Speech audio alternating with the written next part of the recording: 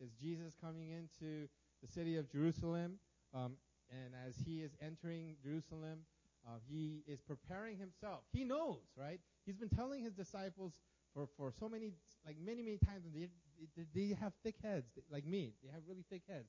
Even if he uses, it's like I'm gonna die.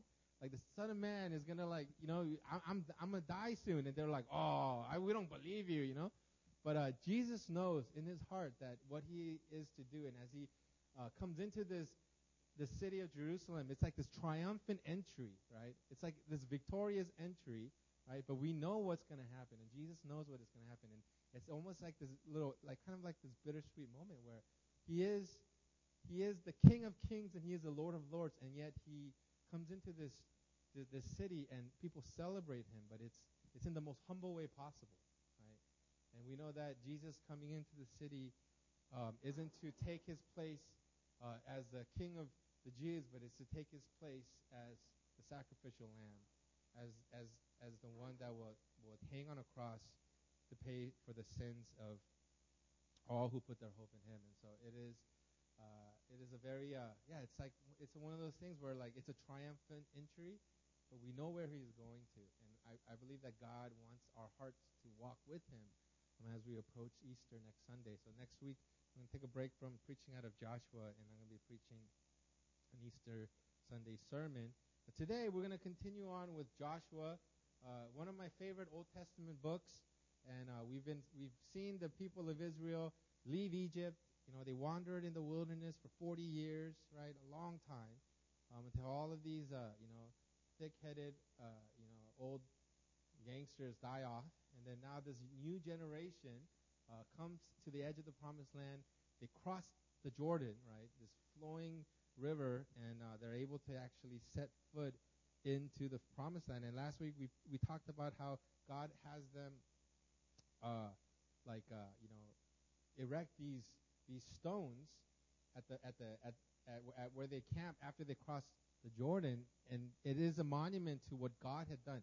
If you think about it, theologians say there was about 1 to 2 million people that had to cross the Jordan River. So even now, with the technology that we have in modern time, with boats and all that stuff, it would still be a very big endeavor to move 2 million people, even 1 million people. Imagine 1 million people. I don't think I've seen with my eyes ever 1 million people in front of me, right? We've seen it on TV, but I've never even if I'm standing at a crowded city in Korea, in Seoul, during rush hour, and I look out at the street and people are walking down the street, there still isn't 1 million people on the street, right? And so it's a big endeavor. And God is able to have them cross, right, by his miraculous hand. He holds the water, and they're able to go across. And then God has them erect these stones. And this is the reason why God wants them to erect these stones, is so that all the people of the earth may know that the hand of the Lord is mighty, that you may fear the Lord your God forever. God wants the people of Israel to never forget this. Not because God is a narcissist, not because God needs I want you guys all have to know that I'm the best, right? There's guys like that, right? Whenever somebody gets a prize and they're like, oh, you know what? I also got a prize. People. God's not like that, right? God's not he's not insecure, right? God, there's no one that comes anywhere close to God. So God doesn't need us to be, oh God, you're great, you're holy. He wants the people of Israel to hold on to this truth that God is mighty, and that to have a fear of the Lord, because it will help them to be on the right path as they go into the Promised Land. It will keep them from following after false gods, and it is the recipe for them to not only enter into the Promised Land, but to possess the Promised Land, but to actually hold on to the Promised Land. This is God telling them, hey, you need to remember this, because if you're going to hold on to the land that I'm giving you, you have to remember this, right? Is that all the people in the earth may know that the hand of the Lord is mighty, that you may fear the Lord your God forever. And so God has them erect these 12 stones, right? And Joshua actually erects one in the midst of the river as well, right? To kind of show them that, it's like this picture of the people that enter the Promised Land, but the ones that are also buried in the Jordan River, right? It's pretty poetic where there's a generation of people that didn't make it into the promised land. And it's because of the lack of faith that they had. And today we move on to chapter 5 of Joshua. And chapter 5, I'm actually going to break up into 3 sermons going into the future. So it's going to be a few weeks of preaching out of chapter 5.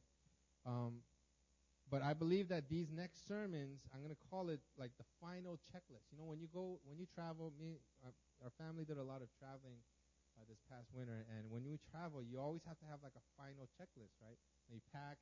Usually it takes like one whole day to pack, you know, because we don't just pack for ourselves, we pack for our kids, and you have to pack for all of the things they need, and you have to pack their toys, and you have to pack their cookies, and all of the things. There's like a billion things you need to pack. And then right before we leave, we do a final checklist. Okay, you have your phone, right? Like, do we have the formula when we used to go, when Ezra used to reflect? Do we have his chuchubi, right? Ezra still has a pacifier. He's almost 3, but he still has a pacifier. Right? If we lose that pacifier, it's the end of the world for him, right? Like he will have a fit. And so we have this final checklist. And I believe that these next few passages out of chapter 5 is God getting them ready to actually wage a war against the people of Canaan and for them to possess the land that they've been promised. And it's this final checklist of things that they need to do. And the first thing that God had them do, and they're about to go into battle, and Tabile just read it for us recently, right before I came up. The first thing is to point out here is that wait, what did I write here? And so I'm going to talk about this more when I preach about the walls of Jericho falling down. But the first thing that when we read what Tabile read up there, the first thing that we have to keep in mind is that God's ways are different from the ways of the world. Let's read it together, right? It says, as soon as all the kings of the Amorites who were beyond the Jordan to the west, and all the kings of the Canaanites who were by the sea, heard that the Lord had dried up the waters of the Jordan for the people of Israel until they had crossed over, their hearts melted, and there was no longer any spirit in them because of the people of Israel. Right? This is the perfect time to strike. Right? The wisdom of the world would tell us that the enemy is scared. They're terrified of us. It is now that you must strike, right? Any military strategist would tell you, right? They heard about, like, Rahab said, you know what? When you guys left Egypt and God parted the Red Sea, the people here freaked out, right? They literally lost all hope. Their hearts melted, right? And they are so afraid of you guys, right? And then now they cross over the Jordan. They're thinking that, right, there's no way that they can cross over this Jordan. It's like harvest time. The Jordan has like flooded its banks. It's almost a mile long across, right? There's no way that these Israelites are going to be able to. Their God's not going to do this for them twice. And then they do, and they cross over. And then it says that the hearts of these kings had melted. They're so afraid, and out of, you know, if anybody has any kind of like military strategy or military like teaching, they know that this is the best time for them to strike. But God tells them, make flint knives and have all of the men circumcised, incapacitating them for weeks. If a Tyrian general was in charge of the battle plan, I guarantee you he will not tell them, y'all go and circumcise yourselves, right? And I think I've said this before, but the reason I know that God exists is because of circumcision. Right? You guys have to understand that there was no man in the history of the world that all of a sudden came up with this idea that, like, you know what's a great idea? I'm going to circumcise myself, right? There's no way. Like, there's no man. Like, Abraham wasn't, like, thinking one day, you know what would be a good idea? Like, to snip the tip of my, you know what, right? You know that circumcision is from the Lord, right? There has to be. Circumcision has to be from the Lord.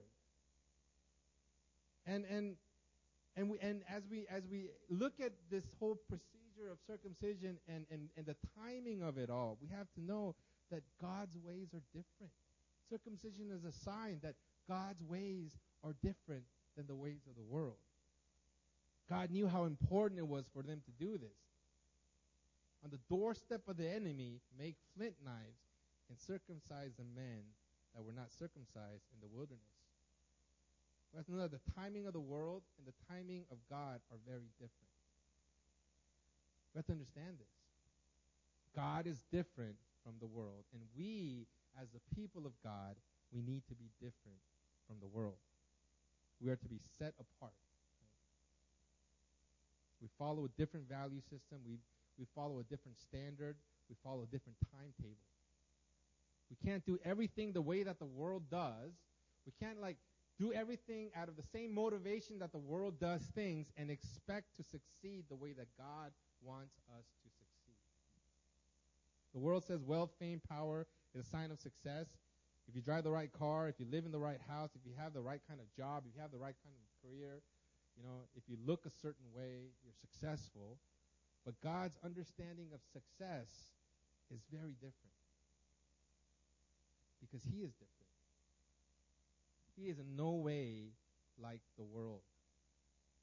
And even if God's will is for you to be famous, even if it's God's will for you to live in a big house, even if it's God's will for you to have all this influence and have money and have wealth and drive a nice car, the way that you're going to get there is going to be very different than the way of the world. How you get there is very different and it's very important to God. He's more concerned about the process and who you become when you actually get there. When we read the Old Testament, right?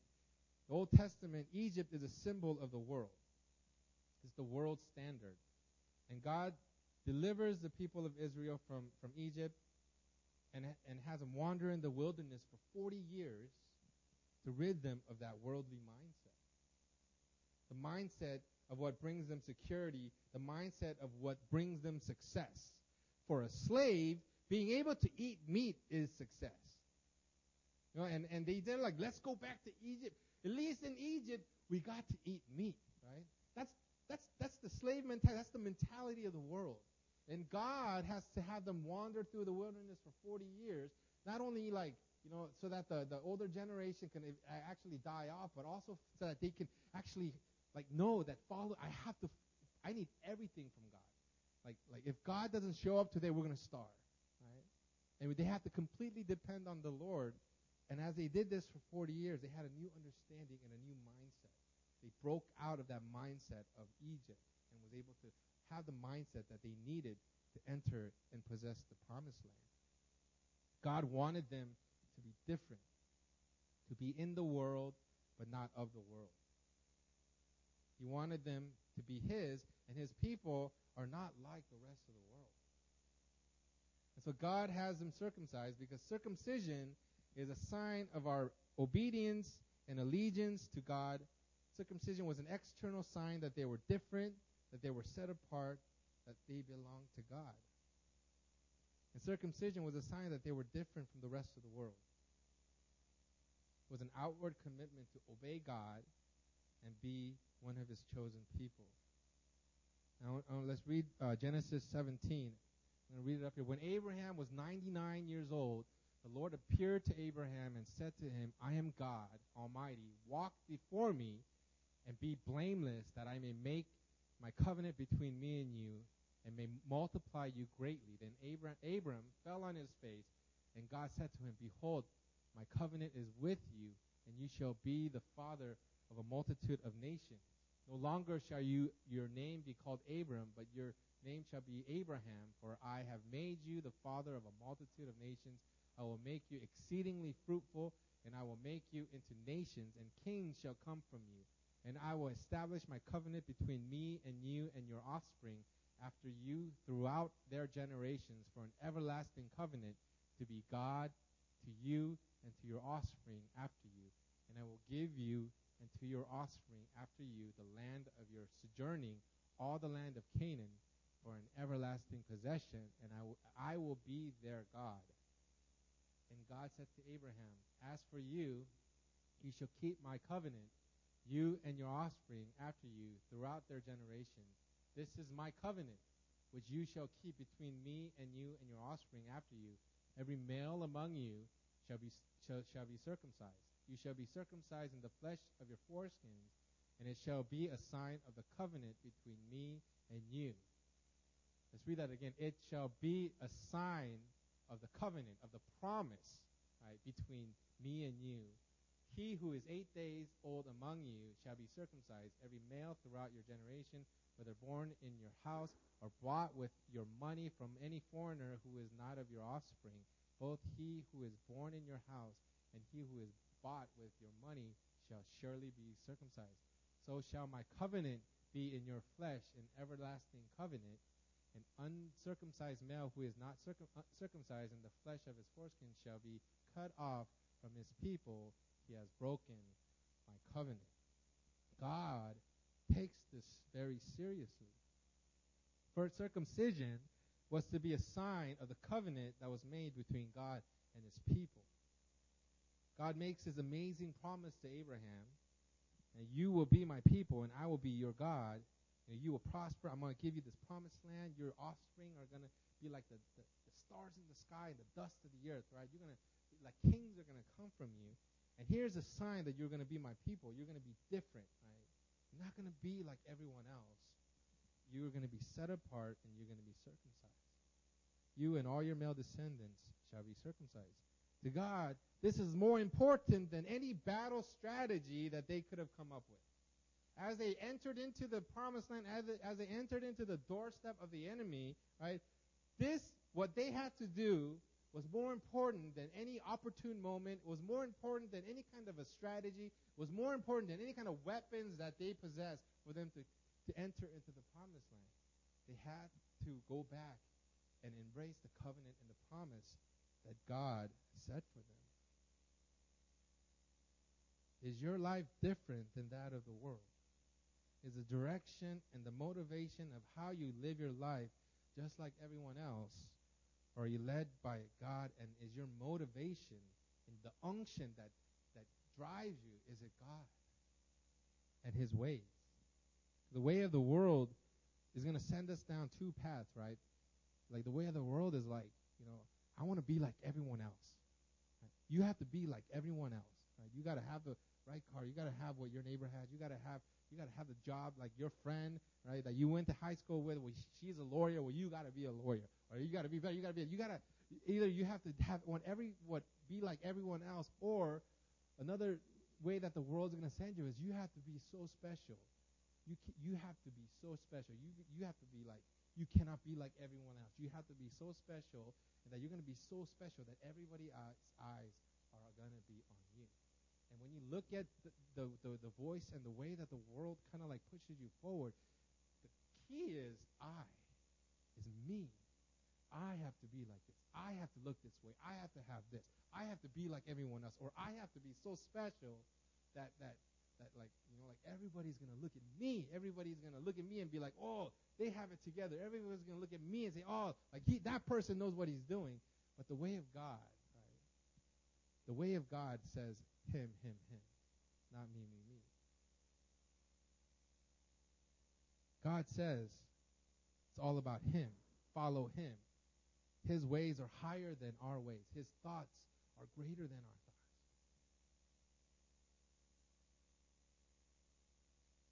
God's ways and the way that God does things is very different from the way of the world.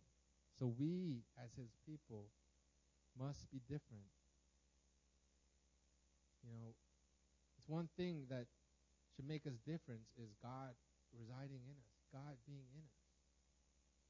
And there's a lot of hipsters out there that love being different, right? They don't know what they're doing. But God knows what he's doing, right? Not just about being different for the sake of being different, but it's being different. It's being set apart so that we can actually hear and understand the way that God wants us to be. So the new generation needed to know that they were different. They needed to know that they were set apart. Because before they went in conquering the Canaanites, and claimed the promised land, the people of Israel needed to know that they were supposed to be different, set apart. They weren't supposed to be like all the other people that lived in Canaan. They were supposed to be God's people. They were supposed to be holy. they've been wandering in the wilderness for 40 years, and in those 40 years, they didn't circumcise.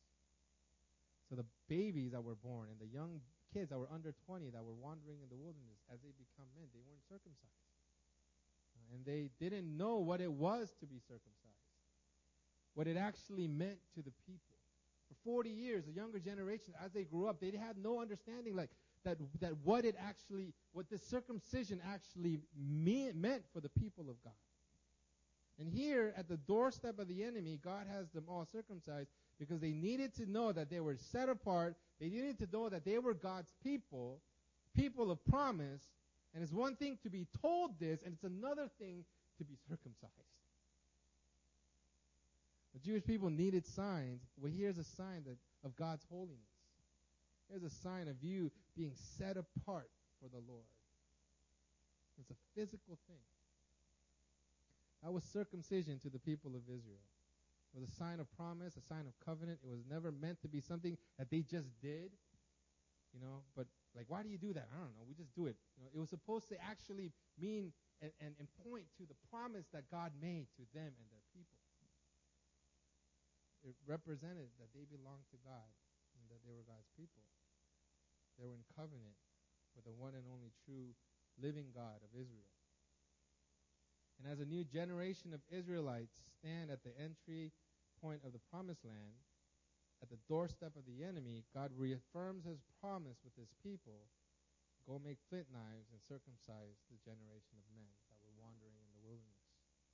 Give them a physical, external, yet personal sign to themselves that they belong to me, that they are my people, that I am their God, that they are set apart and holy. And we have to understand that the central meaning of this circumcision is still for us today. The actual ritual of circumcision no longer applies, right? Because Paul talks about it many times. He fights Peter, right? Because there's this party in Galatians. Back then there was a party. It's called the circumcision party. They were going around saying, well, if you become a Christian but you weren't a Jew, you need to be circumcised. And Peter actually was like, oh yeah, that makes sense. But then Paul's like adamant. He confronts Peter to his face. He's like, man, right? Circumcision, all of that, it no longer applies. It's only by the grace of the Lord Jesus Christ, him dying on the cross, and you putting your hope and faith in him, right? And so the ritual of circumcision doesn't apply. Ethan and Ezra, they're both not circumcised. It doesn't mean that they're going to miss out on the promises of God, right? But the heart of circumcision is still for us today. We need a circumcision of the heart. Our hearts don't have foreskin, thank God. But it does have the flesh, right? And God tells us to be circumcised in the heart. Man has reduced holiness to behavior. Right? We've reduced holiness to behavior, but true holiness is so much more than just behavior. It is a transformation of the heart. You guys know that, I can be up here and I can come off like the most holy person that ever was. I could be like John Neufeld times 2, right? I don't know if you guys know John Neufeld, but hands down, he is the holiest man next to Jesus that I've ever met, right? He's a holy guy, right? I could do everything that John Neufeld does, and I could be just as disciplined. But it doesn't. If it's coming from a place of that's not right before the Lord, right? It says in the Bible that God looks at the heart. He doesn't look at the exterior. I can come off as holy, holy, holy, but in my heart I could be like pride, pride, pride. I'm so holy. Everybody look at me. I look like, how much of the Bible that I read? You know how much of the Bible I memorize? And so what God wants isn't just God's definition of holiness isn't behavior. Yeah, it involves behavior, right? You can't be holy and then live a sinful life. But it's not just behavior, but it's an actual transformation of the heart. A circumcision where the heart is different than all the rest of the hearts that are out in the earth. A heart that is consecrated and set apart for God. I'm going to read this to you guys. Deuteronomy 36. And the Lord your God will circumcise your heart and the heart of your offspring, that you will love the Lord your God with all your heart, with all your soul, that you may live. Circumcise yourself. Jeremiah 4:4 to the Lord. Remove the foreskin of your hearts, O men of Judah and inhabitants of Jerusalem, lest my wrath go forth like fire and burn with none to quench it because of the evil of your deeds. Deuteronomy 10:16. Circumcise therefore the foreskin of your heart and be no longer stubborn. Colossians 2:11. In him also we were circumcised with the circumcision made without hands, by putting off the body of the flesh by the circumcision of Christ. For no one is a Jew who is merely one outwardly, nor is circumcision outward and physical, but a Jew is one inwardly, and circumcision is a matter of the heart, by the Spirit, not by the letter. His praise is not from man, but from God. Philippians 3:3. For we are the circumcision who worship by the Spirit of God, and glory in Christ Jesus, and put no confidence in the flesh. The actual physical circumcision that the Jews were to do was a precursor to what the believer in Christ is supposed to do with our hearts. The circumcision of the heart is removing of the flesh. It's cutting away of the fleshly desires and a holy devotion to the will of God. But we have to remember there are two objectives to circumcision. If you look at actual circumcision, what happens to and I'm going to get a little bit graphic here. You guys have to understand. No, but the thing is, God is very graphic. You know that, right? God could have chosen like a circumcision to be like the tip of our pinky, right? Like, oh, you will be circumcised. You will cut off the tip of your pinky. Or he could have been like, oh, you will be circumcised, and it's like removing a piece of your earlobe. No, he chose the most like personal, the most like the part that Adam covered because he felt shame, right? Like the part that he sewed fig leaves and he covered that, only that part, because he chooses the most personal and the most like graphic part of who we are and says that that's going to be a sign. So you have to understand, God is graphic. And I'm going to get a little graphic here. Pretend that it's a health class, right?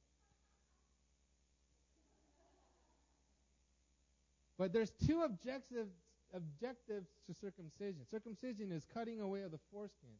It's a cutting away the fleshly part of the and the circumcision of the heart is also that. It's the cutting away of the fleshly part of our hearts. Our fleshly sinful desire, our sinful desires that like the part of our thinking and the desires that we know is wrong.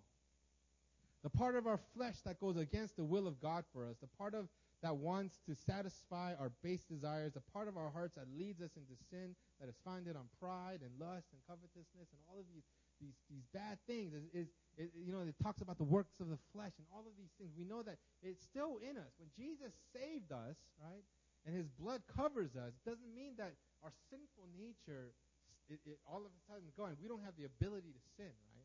No. Our sinful nature still is, our flesh is still there. So it's not just ignoring this part of our heart. It's taking the power of the Holy Spirit and cutting that fleshliness away. It's like taking that part of our hearts and just allowing the Holy Spirit to just cut it away so that it no longer is something that we harbor in our hearts. And we need the power of the Holy Spirit. But there's also another objective to circumcisions that we have to keep in mind, and this is the part. Circumcision, or it cuts away the foreskin, but it also exposes a part of the genitalia that is actually very sensitive. It's cutting away the flesh and also exposing the sensitive part of that thing, And in the same way, the circumcision of the heart, we have to allow the Holy Spirit to cut away the fleshly part of our hearts, but it also exposes that sensitive part of our hearts that we have to allow God to come, and that's the part of our heart that leads us into the Spirit.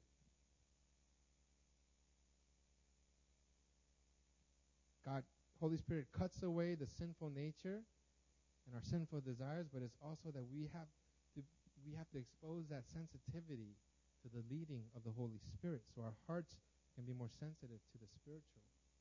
I'm going to read Galatians to you. For the desires of the flesh are against the Spirit, and the desires of the Spirit are against the flesh. For these are opposed to each other to keep you from doing the things you want to do. And what circumcision of the heart does in removing the flesh so that we can be more sensitive to the things of the Spirit. You guys have to keep this in mind. Because flesh brings death, but the Spirit brings life.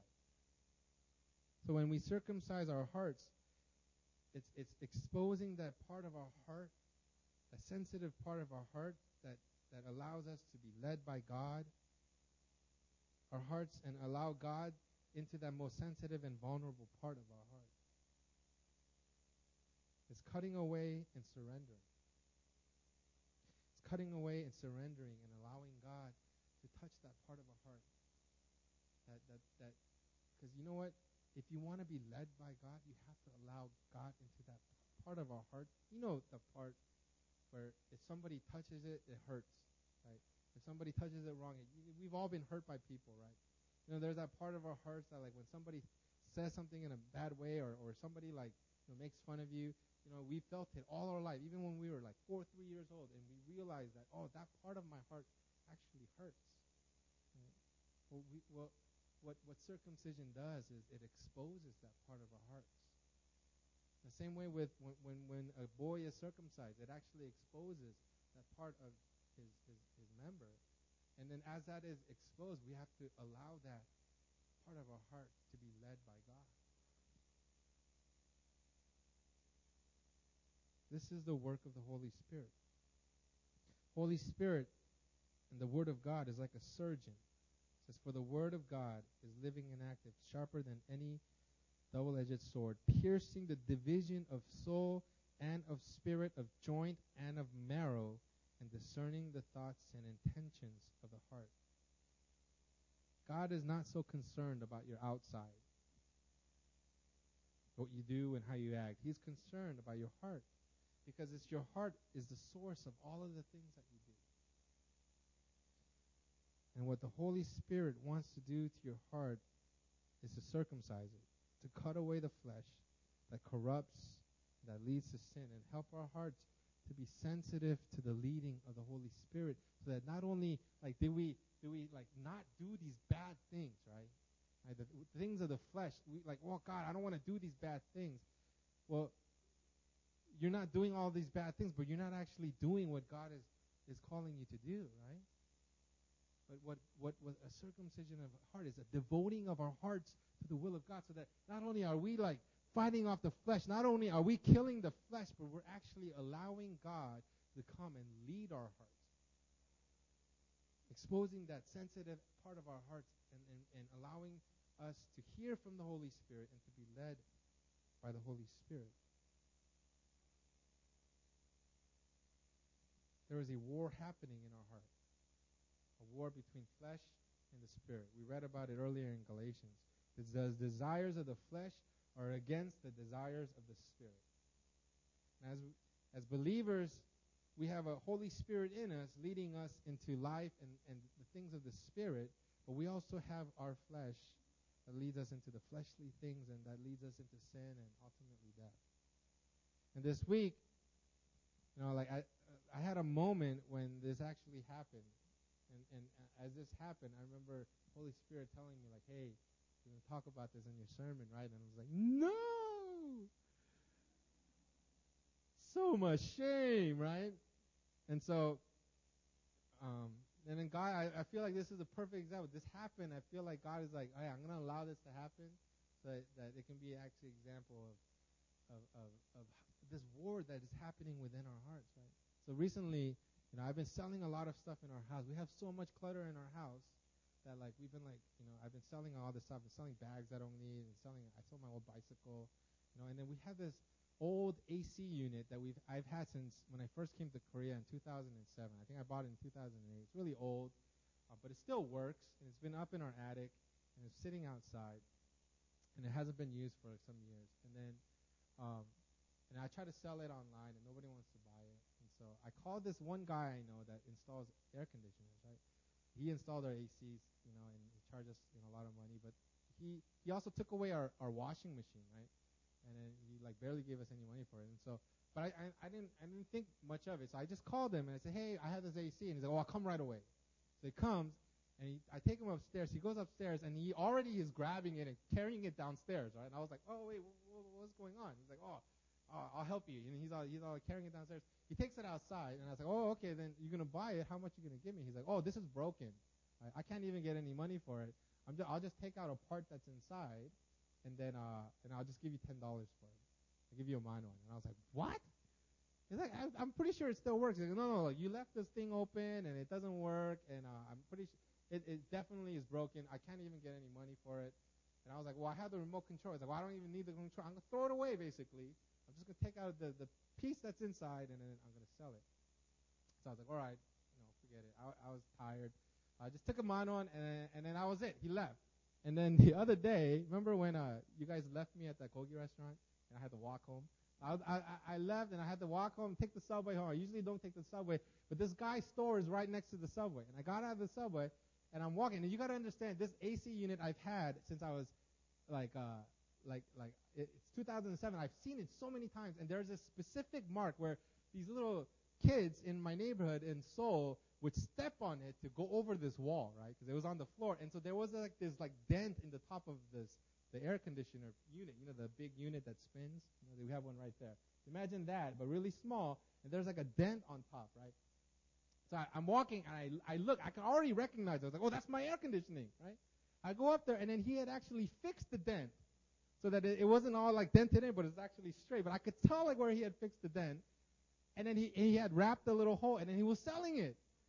And so I was like, oh, and then I was like, okay, and I'm walking away, and this is exactly this is what I wanted to point out. I'm walking away, and the Holy Spirit's saying, it comes in my heart, forgive him and let it go. I genuinely heard him say this, and my heart said, okay, God, I'm going to let it go.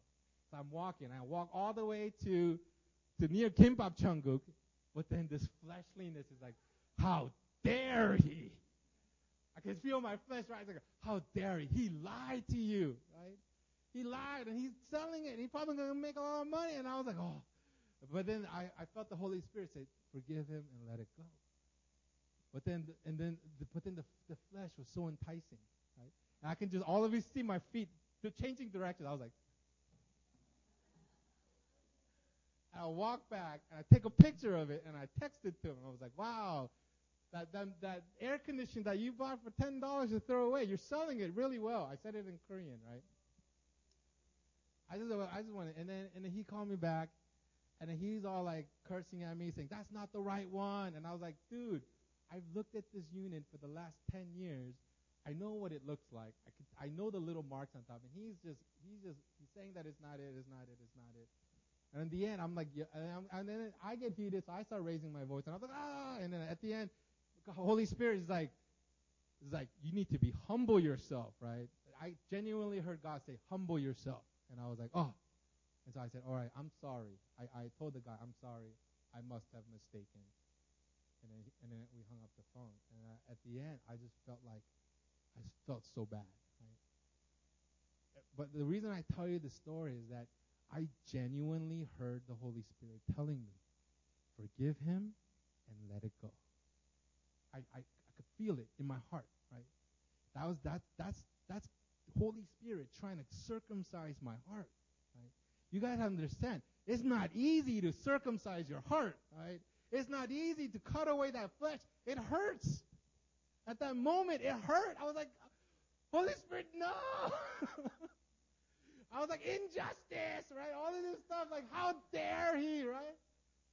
Right. And in that moment, I felt the Holy Spirit leading me and saying, you're going to be a better man for this. I want you to walk in this. I can feel the leading of the Spirit. But then the flesh rose up. And at the end of the day, I felt so dumb. And then I felt Holy Spirit, as he told me to humble yourself, and I actually did. At that moment, I heeded the warning of the Spirit, and I was like, I apologized to the guy. I said, I'm sorry. I said, forgive me. I must have made a mistake. I know I didn't make a mistake, right? I know my AC unit, man. I looked at that thing for the last 10 years, right? But then God said, humble yourself. And so I apologized to him. I'm sorry. I must have made a mistake. I'm sorry. And then he hung up, and then I hung up. At the end, God was telling me, hey, I gave you a choice, and you chose wrong. Right? That's what he told me. But don't choose wrong next time. Circumcise your heart. Right? Like you have to allow me to go and change your heart. Those are the moments where God's going to change your heart. Those moments where you feel your flesh rising up. Those moments where you feel your flesh like, oh, your coworker says something in a way that you just want to be like, you're basic, like you just want to just like blow up at him, right? And you know it's coming up, and then you allow the Holy Spirit to say, hey, peace, joy, love, things of the Spirit, right? The fruits of the Spirit, love, joy, peace, patience, kindness, goodness, gentleness, kindness, self-control, all of that thing. You have to allow that to come. And as that comes to embrace your heart, Holy Spirit comes and circumcises that dirty, fleshly, and he takes that away. And then that's how we start to live a life being led by the Spirit of God. We start to be more sensitive to the leading of the Spirit of God. I did not learn this lesson this past week, right? I learned it, but I had to go through all of that crap of arguing with this guy and, getting all heated, my blood pressure going up. I'm all, getting sweaty, But there is a war happening in our hearts. There's a war happening in our hearts, and God wants us to choose the Spirit. Galatians says the things of the Spirit are against the things of the flesh. I've said this before. You can't have a seesaw that does this, right? Seesaws do this, right? When the Spirit goes up, the flesh goes down, right?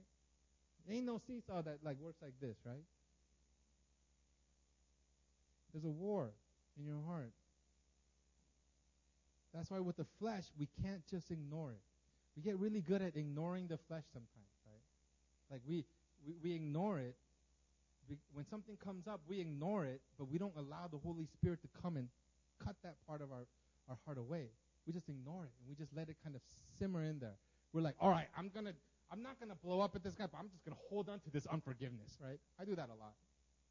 When Mina will say something like, oh, okay, my love, I forgive you. But I really don't. I'm like, I hold on to it, and it comes up again in another argument. I'm like, remember when you did that? And we get really good at ignoring our flesh. But God doesn't want us to ignore our flesh. He wants us to cut it away like cancer. And that can only happen is when we allow Holy Spirit in those moments. And I know you guys know what those moments are, right? In those moments when you allow the Holy Spirit to take charge and you become more sensitive to his leading, and as you embrace the things of the Spirit, Holy Spirit is going to cut away that fleshliness from your heart. You know what? When this happens, you feel so much better afterwards. You really do. You feel victorious. I don't know if you've ever had this kind of, if I've had, Mina is a better person than me, and so she goes through it a lot more, but there have been times where I was like, the flesh rose up, and then I chose love, joy, patience, kindness, goodness, gentleness, and then all of a sudden God would take away the ugliness, it would be gone, and then I would feel I feel the victory. I feel Jesus saying, hey, you're victorious in me. You allowed the Holy Spirit to come and circumcise your heart. And as your heart is circumcised, man, you feel true joy. You feel true love. You feel true patience and kindness. Right? That is the circumcision of the heart. It's not ignoring it. You can't ignore your flesh and put it in a cage. It's like putting the Hulk in a cage and expecting to be there, right? The Hulk's gonna. I see a lot of the Hulk because the kids love the Hulk. Right?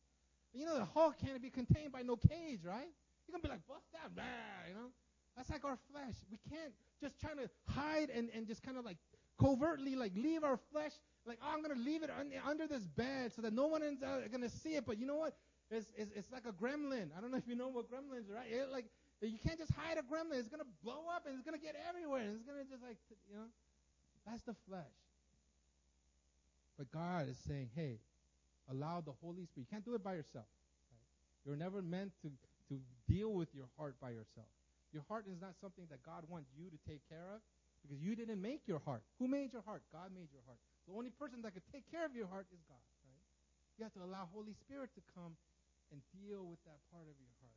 And that means you humble yourself and you choose the things of the Spirit in those moments where it's the hardest. God tells us, circumcise your hearts. Cut away that flesh. Galatians says we have been crucified.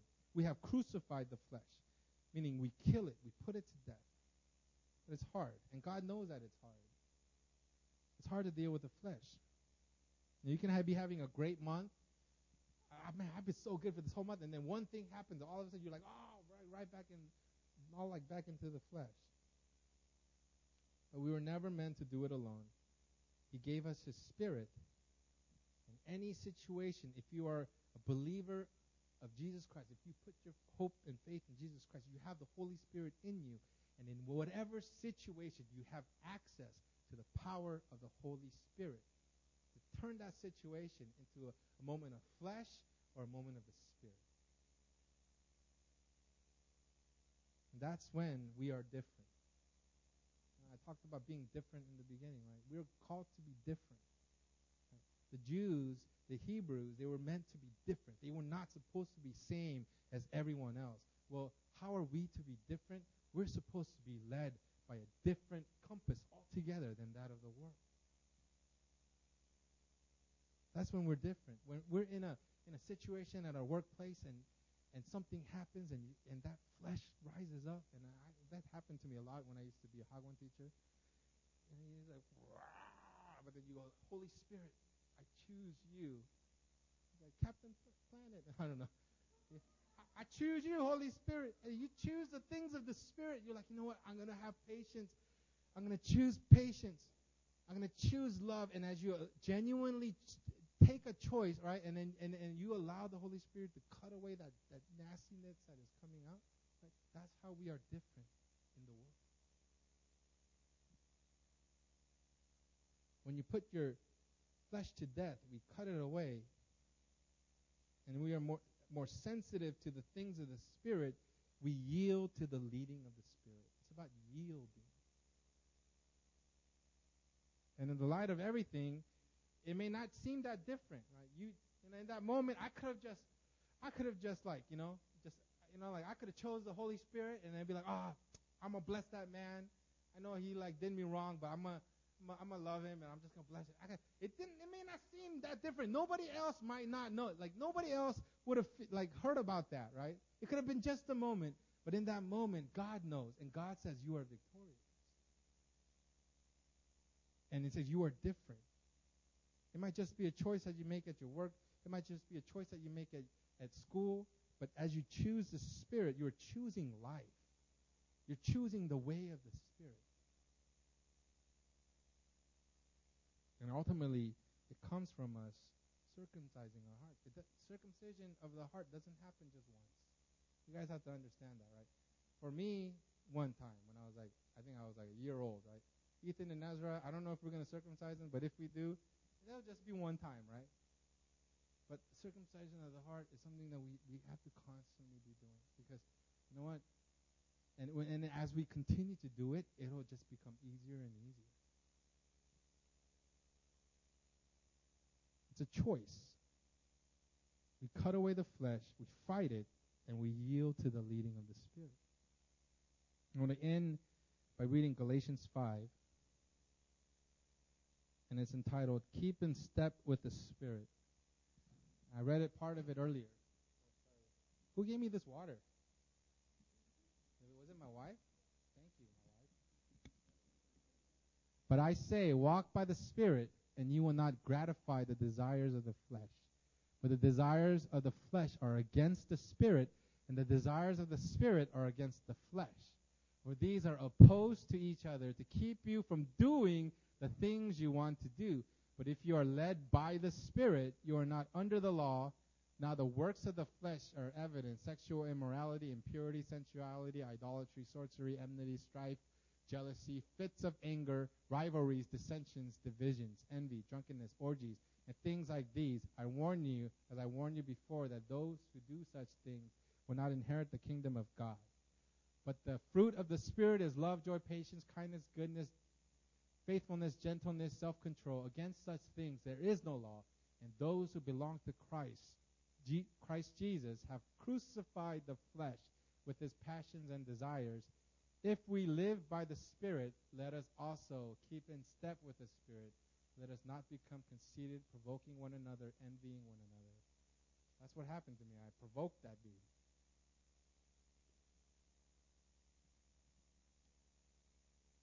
We don't circumcise ourselves, but the Holy Spirit comes, and in His wisdom and in His power, with the power of His word, He comes and does surgery on our hearts.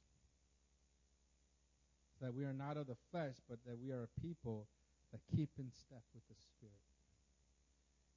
We are sensitive to His leading, and we are choosing the things of the Spirit that's going to ultimately lead us to life. Brothers and sisters, I said it earlier today, and I'm going to say it again. God is not concerned so much with your exterior things. You know, when He chose David, he could have chose all his taller, better-looking brothers. When He chose David, he said he was probably short and ruddy and redhead, and wasn't all that, right? But God looks at the heart, because He knows that from your heart is all the motivation to the things that you do. And I want us to be a church, I want us to be individuals, and I want us to be people that are continually crucifying and circumcising the flesh as we choose to be sensitive to the leading of the Holy Spirit. And as we yield to the Spirit, I guarantee you God is going to transform your heart. And that's what God wants. He wants to transform our hearts. He doesn't want just like it to look different, but He wants your heart to be a whole new entity. We are new in Christ. Let's all stand up and let's pray.